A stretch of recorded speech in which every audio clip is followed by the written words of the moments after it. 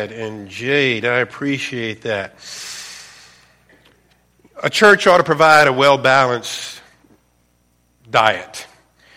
By that I mean there are times you come to church, you need to be encouraged and uplifted. And I love doing that. But there are other times that issues, problems need to be dealt with. Rather than encouraging, some messages are more surgical, trying to identify and remove a problem. There perhaps is no greater problem. We got the wrong one up there. You can switch that over. Let me make sure I'm on the right. Yeah, that's for this afternoon. Can you switch it over real quick? It should be the perils of pride. Or I can preach on Christmas. Merry Christmas, everybody. You find it there? Maybe, did I mislabel it? Oh, I did. I put PM. That is my fault. So the problem that she's trying to correct right now, you're good. That lady's good up there. No, that was my fault because I see it on my notes. I have Sunday PM, and that's probably what I have on the same notes up there, and that's why you went with that. And I apologize. I have no pride right now. No. None whatsoever. I have been humbled right before you. Okay, that was not her fault. That's mine. Anyway, perils of pride. Pride is terrible. As you're going to see in a minute, pride is the source of a lot of problems. And sometimes it's the responsibility of a pastor. The Bible says a pastor is supposed to impart, reprove, and rebuke. That means acknowledge what is wrong and try to fix it. The Bible also says we're to exhort, and that would be the encouragement that you can do it and hang in there. And that's what we're going to focus on really this afternoon. But this morning, it's more of a rebuking. And this is one of those, if the shoe fits, then wear it. Because we're going to talk about a deplorable subject, and that is the subject of pride. I want you to open up your hearts this morning. People that are filled with pride, people for whom this message should convict, oftentimes are never convicted because they're so full of pride. And I'm very much aware of that. Proud people tend to just ignore a message like this. This isn't for me, this is for somebody else. And that's one of the challenges. So my prayer this morning is that God will convict us of the pride that may be in our life. Some people in this room may suffer more greatly from it from others, but probably to some degree, all of us deal with pride to some degree. John Maxwell is one of the foremost leaders in the area of leadership. I have a number of his books, and I have learned greatly from him. He wrote about pride. This isn't on the screen behind you. Just listen. He says, when you think of the word pride, does it strike you as a positive or negative? There are certainly many positive types of pride. It's good to take pride in our work. I agree with that 100%. We like it when someone tells us, I'm proud of you. I agree with that. And nearly everyone wants to live in a neighborhood where people display pride of ownership. That's a good thing. Good use of the word pride. All of these expressions communicate a positive kind of pride, dignity, respect, honor, traits that we all embrace. But then he goes on to say the following. But pride isn't always positive. Pride can also mean conceit, arrogance, or feelings of superiority. This kind of pride is based on self-centeredness, and it's destructive.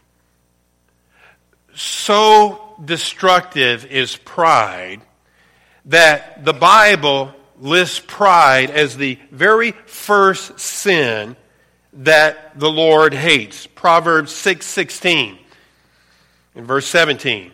It says, these 6 things doth the Lord hate, yea, 7 are an abomination unto him. You really can't get stronger biblical description of something than hatred and an abomination. It says, this is something that the Lord hates. It is an abomination. And he lists several things here, but the very first thing he lists is a proud look. A person that is filled with pride. To whatever degree you and I possess pride, whether it's a big issue in your life or a smaller issue, to whatever degree you and I harbor any pride in our hearts, this is something that our God hates. He calls it an abomination.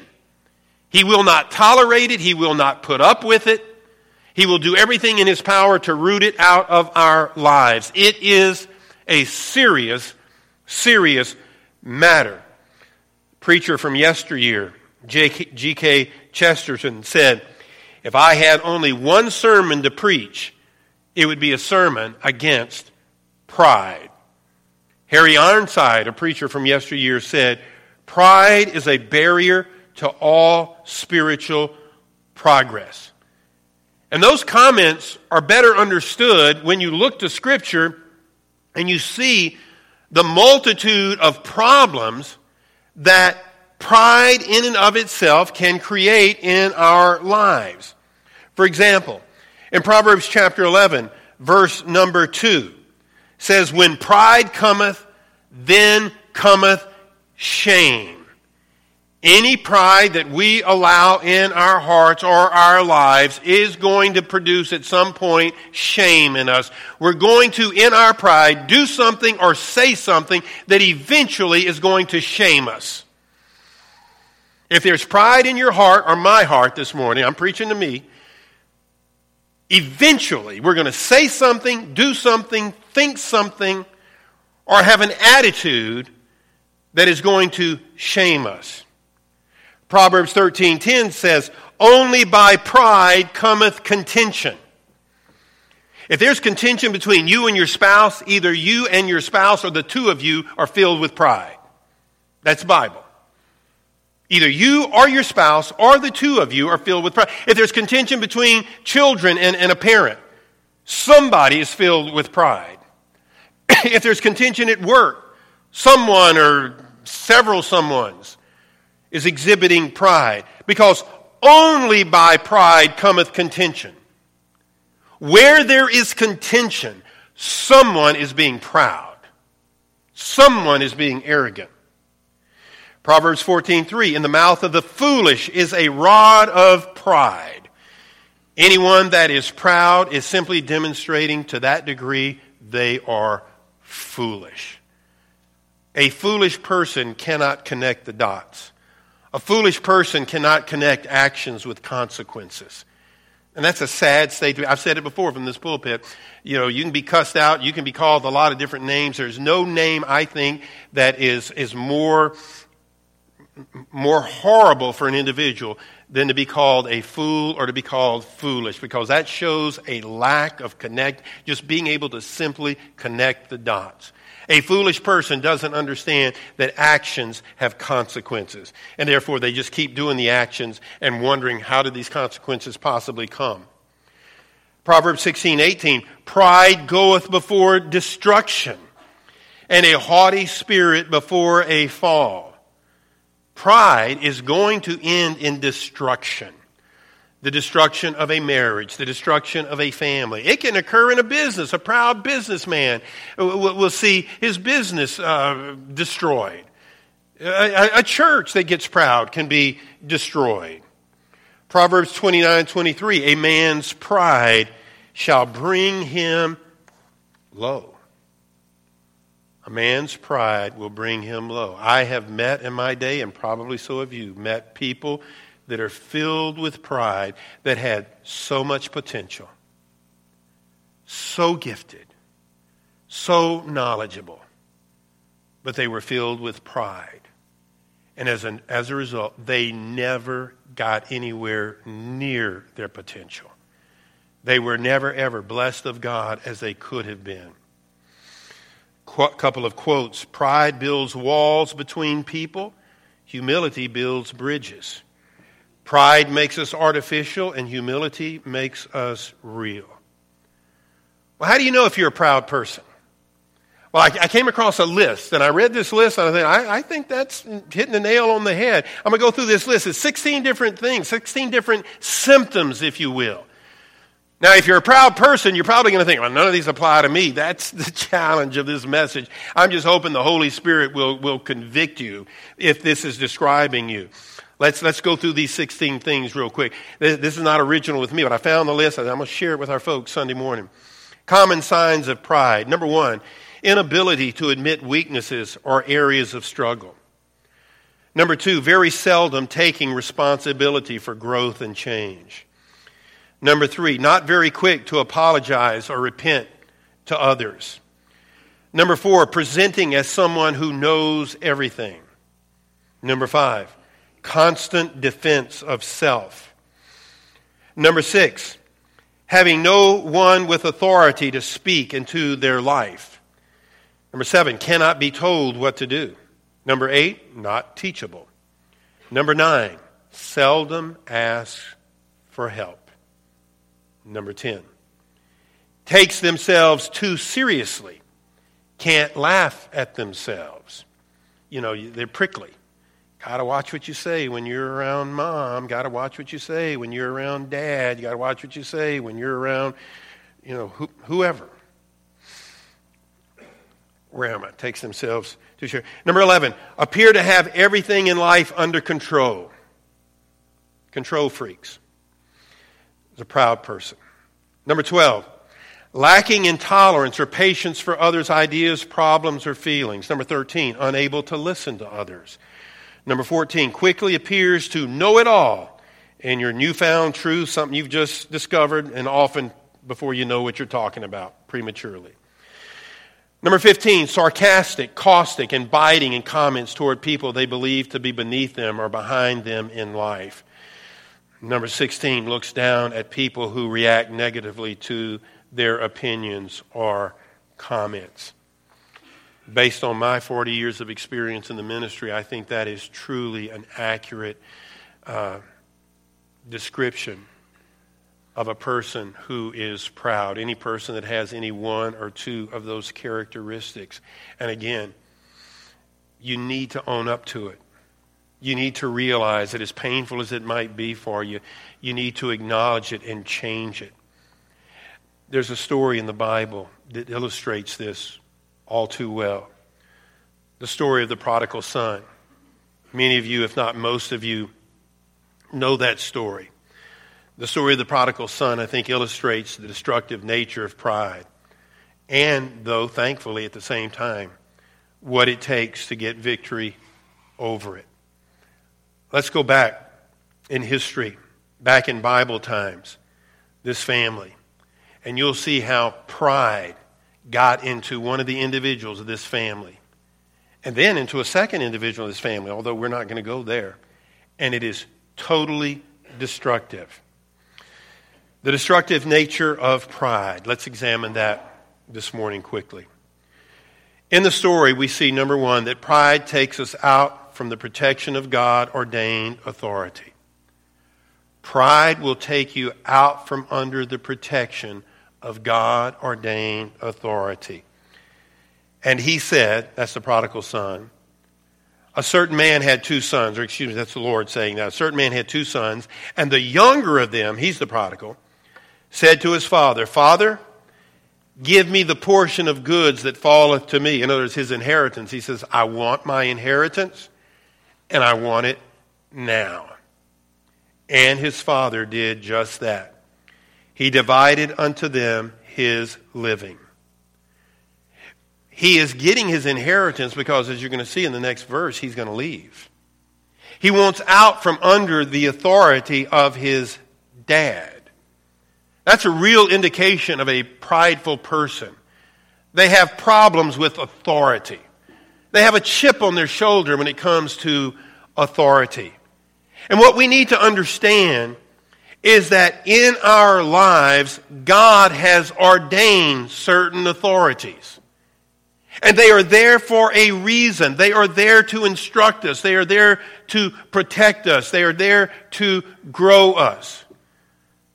God has ordained pastors as authorities in the lives of his children. God has ordained government as an authority in our lives. God has ordained the husband and parents as authorities. God has ordained employers as authorities. And those are typically the people that most rebellious, prideful people have problems with.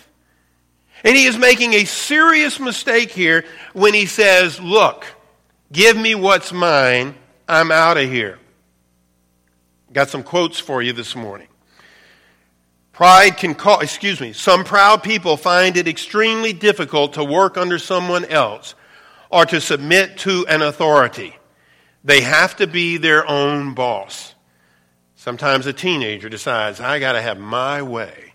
Sometimes an employee goes from job to job to job to job because I'm not listening. I know better than every one of my bosses. But he finds a problem with every one of his bosses. The child finds a problem with his parents.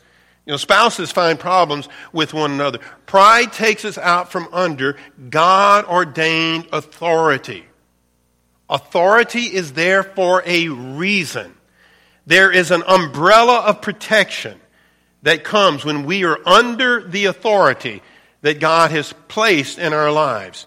Number 2, pride induces us to make poor and costly decisions. Pride induces us to make poor and costly decisions. Verse number 13. And not many days after, the younger son gathered all together and took his journey into a far country, and there wasted his substance with riotous living. Had he remained under his father's authority, his father would have guided him. His father would have coached him. His father was older and wiser. God put him there for a reason. It is a foolish mistake for someone to excuse themselves from under any God-ordained authority. And not many days after, the younger son gathered all together and took his journey into a far country, getting as far away from the authorities as he can, and there wasted his substance with riotous living. And when he had spent all, there arose a mighty famine in the land, and he began to be in want. Oh, really? Oh, really? You didn't want to listen to your dad. You didn't want to stay at home and work with your dad on the farm like you're supposed to. You knew better. You were smarter. You were wiser. You're making one of the worst mistakes a person could ever make. The absence of God-ordained authority allows us then to make immature, ill-informed, ill-advised, and rash decisions. God ordained authority in our lives because he knew that we needed it. We need the authority of government. Without some form of government, you have anarchy. Nobody wants to live in a society of anarchy. Without the authority of your employer, there's nothing organized. Nothing is going to work well. Nothing is going to be as it is supposed to be. You need that authority. A church needs the authority of a pastor. Your children need the authority of their parents. And we need to understand that. I like this quote. Pride can cause you to make careless and needless mistakes due to the lack of prudence. You may trust too much in your ability or underestimate the situation. As such, you may not be as thorough or as cautious as you used to be. This lack of caution can lead to a disastrous turn of events. Pride gets us out from God-ordained authority, and it's at that point that we start making poor, immature, ill-advised decisions. And it always works that way. I've never seen a teenager that was too big for his britches that ended up leaving home, and man, did things go good from that point on. Man, things got a lot better. He got out from under his mom and dad and went out on his own. And you've heard the old saying, he didn't want to listen to his parents, so he joined the Marines. God knows how to get our attention. Pride induces us to make poor, costly decisions. I don't need to listen to the pastor. I'm not going to talk to the pastor because I know what he's going to say. It's a mistake, folks. Parents aren't God. Pastor's not God. Parents make mistakes, but they are still God's ordained authority. They're not perfect, but they're still, 99.9% of the parents, even though they're not perfect, even though they have their own faults, have their children's best interests at heart. Do they not? They may have their own struggles, but they love their children. And I don't know of a parent in the world in their right mind that is going to give their children poor advice. And especially Christian parents. So you can't pick and choose. Well, Pastor, he's human like I am. Well, I am. I'm nobody special. But God created this position. God called me to it. And God says to lead. It says to the congregation, obey them that have the rule over you, for they watch for your souls. Parents watch for the souls of their children, and a good employer will do the same thing. He wants his employees to be successful, and I know there's some ruthless tyrants out there, and I understand that, but I find that most employers, especially small businessmen, I talk to small business. I have a heart for men that operate small businesses. And to a man, they care about their employees. And one of the hardest things they face is having to lay somebody off when economic conditions don't go right. And God wants those employees to honor the authority that's over them and their employers. That's one of the areas of authority. Number 3, pride ultimately places us under the corrective hand of God. If you're a child of God, and you're battling with pride, God knows who you are, He knows where you are, and He will take whatever steps are necessary to get you back in submission, to humble you. Luke 15:15, and when he went and joined himself to a citizen of that country, he basically became a slave at this point. He wanted freedom. I'm out of here. And and it says he lived a riotous living. I'm going to party, I'm going to live it up, and now he joins himself to a citizen of that country, and he sent him into the fields to feed swine, a Jew now. And he would fain have filled his belly with the husk that swine did eat, and no man gave unto him. He is now under the corrective hand of God.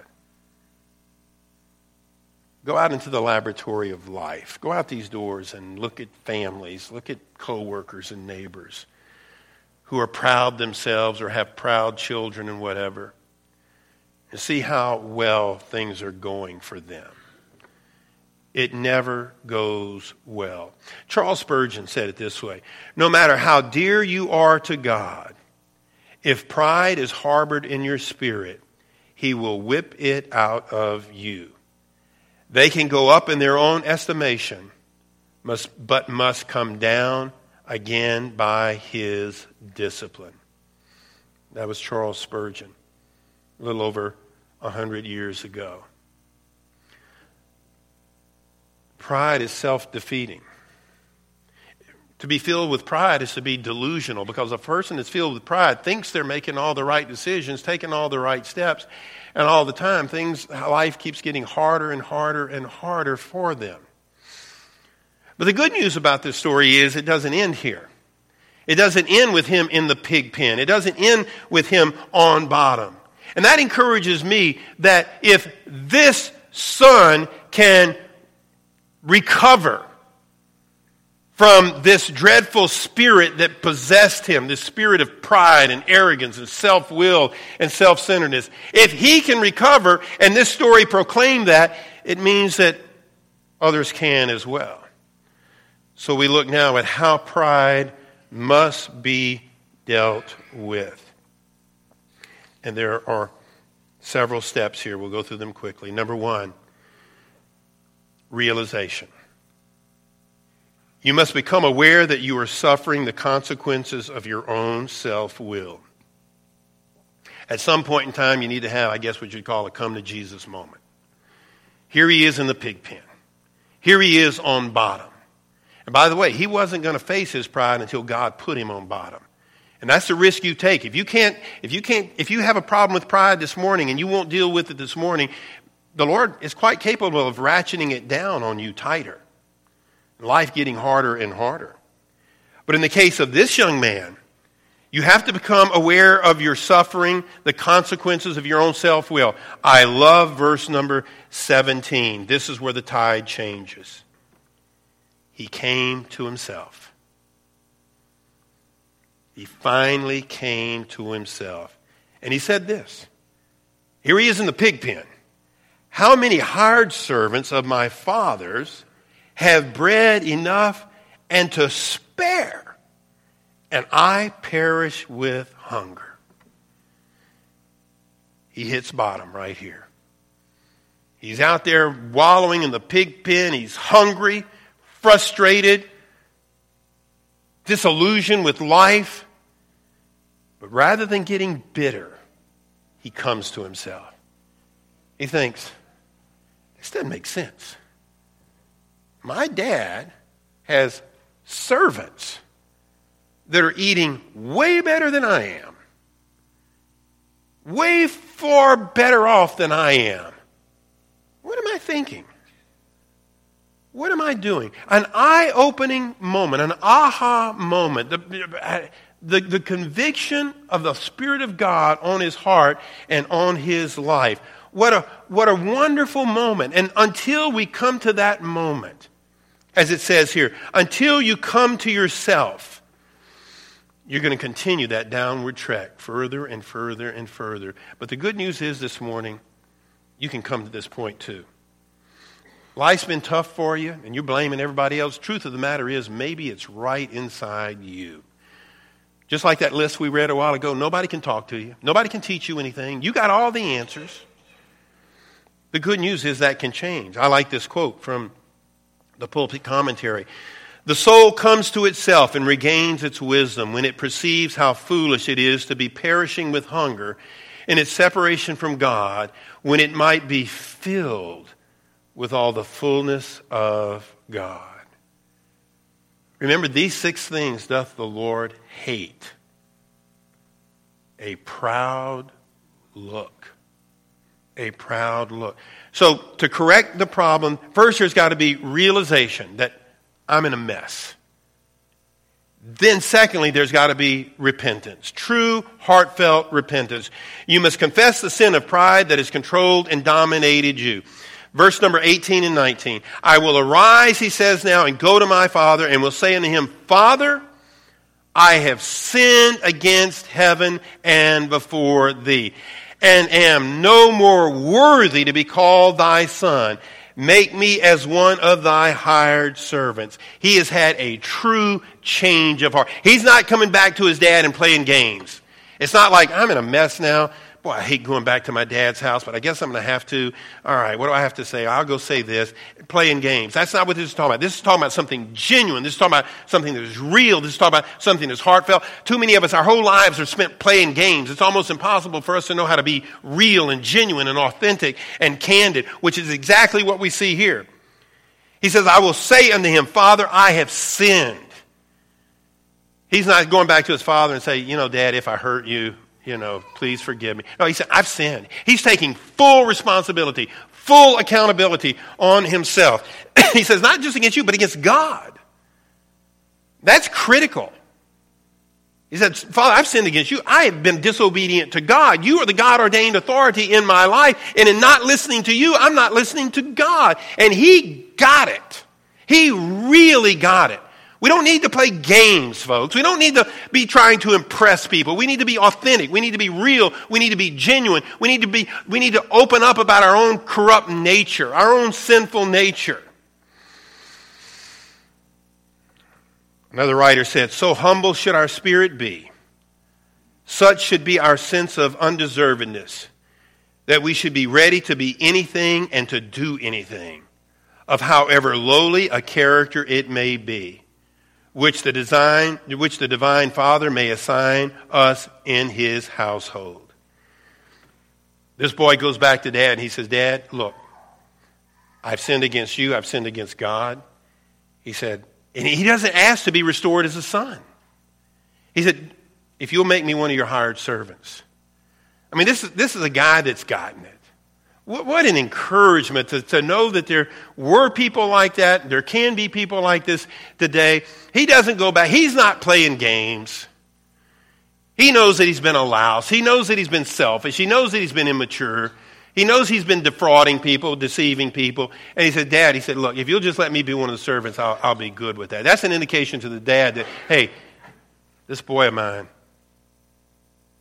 he's got it. He doesn't go back and negotiate. He throws himself at the mercy of God. He throws himself at the mercy of his dad. Too many of us want to go back. We're so filled with pride that even in our repentance, there's still some there that we want to negotiate. It ought to be, husband, forgive me. Wife, forgive me. Mom and dad, forgive me. Number 3. Number 1, realization. Number 2, repentance. Number 3, respond. You must respond to the Lord's discipline by returning and making things right with those you have hurt and disappointed. You got to backtrack. You got to go back and make it right. It will not be finished. You may have a change of heart, but you got to go back to the people, the authorities in your life, and make it right. Luke 15:20. And he arose and came to his father, but when he was yet a great way off, his father saw him and had compassion and ran and fell on his neck and kissed him. And the son said unto him, Father, I have sinned against heaven, and in thy sight I am no worthy to be called thy son. You talk about genuine, real repentance. You talking about just laying your heart open and acknowledging who you are. He responds. He goes back. Today he could have picked up the phone and kind of bluffed his dad. Hey, Dad, I'm really sorry. I've been doing bad, and I'm sorry that I offended you. Please forgive me. And by the way, can you send me $100?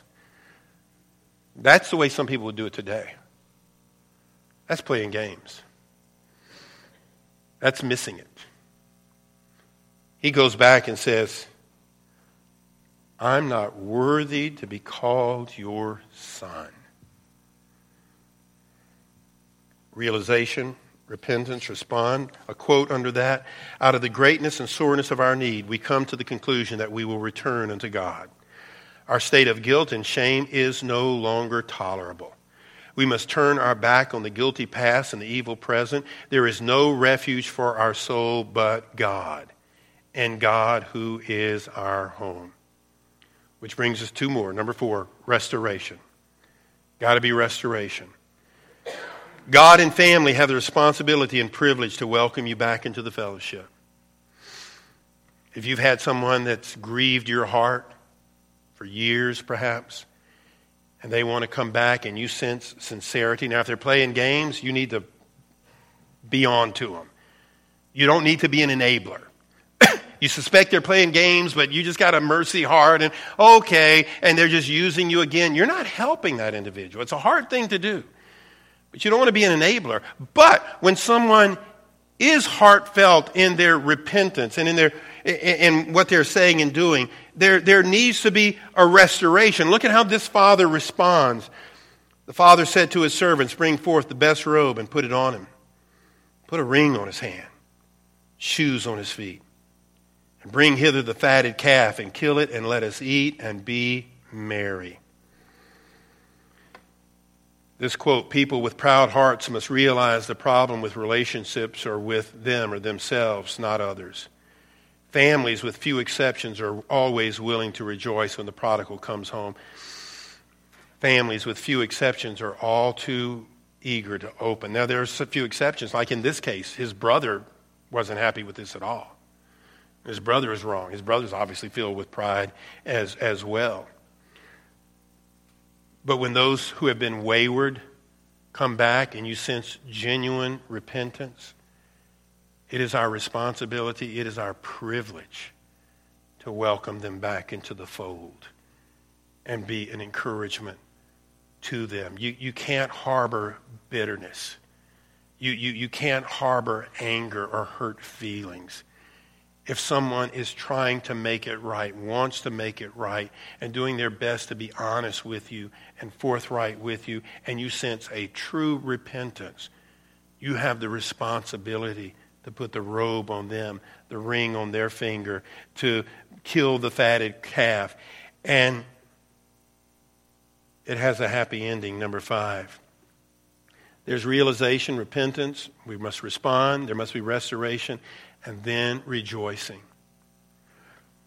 Pride, we read a while ago, brings you low. Humility brings you up.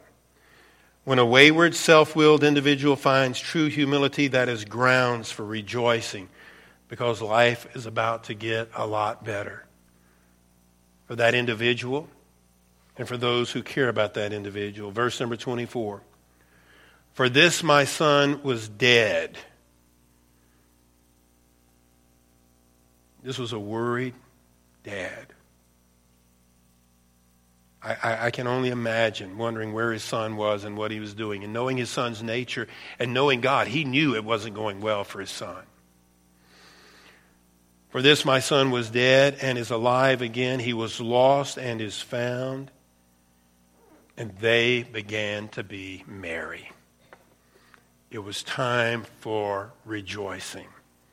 It was time for the party. Victory over a proud heart is an occasion for great celebration. D.L. Moody said in closing, the preacher in Chicago for years, I believe firmly that the moment our hearts are emptied of pride and selfishness and ambition and everything that is contrary to God's law, the Holy Spirit will fill every corner of our hearts. But if we're full of pride and conceit and ambition in the world, there is no room for the Spirit of God. We must be emptied before we can be filled. Our heads are bowed and our eyes are closed as we stand, please.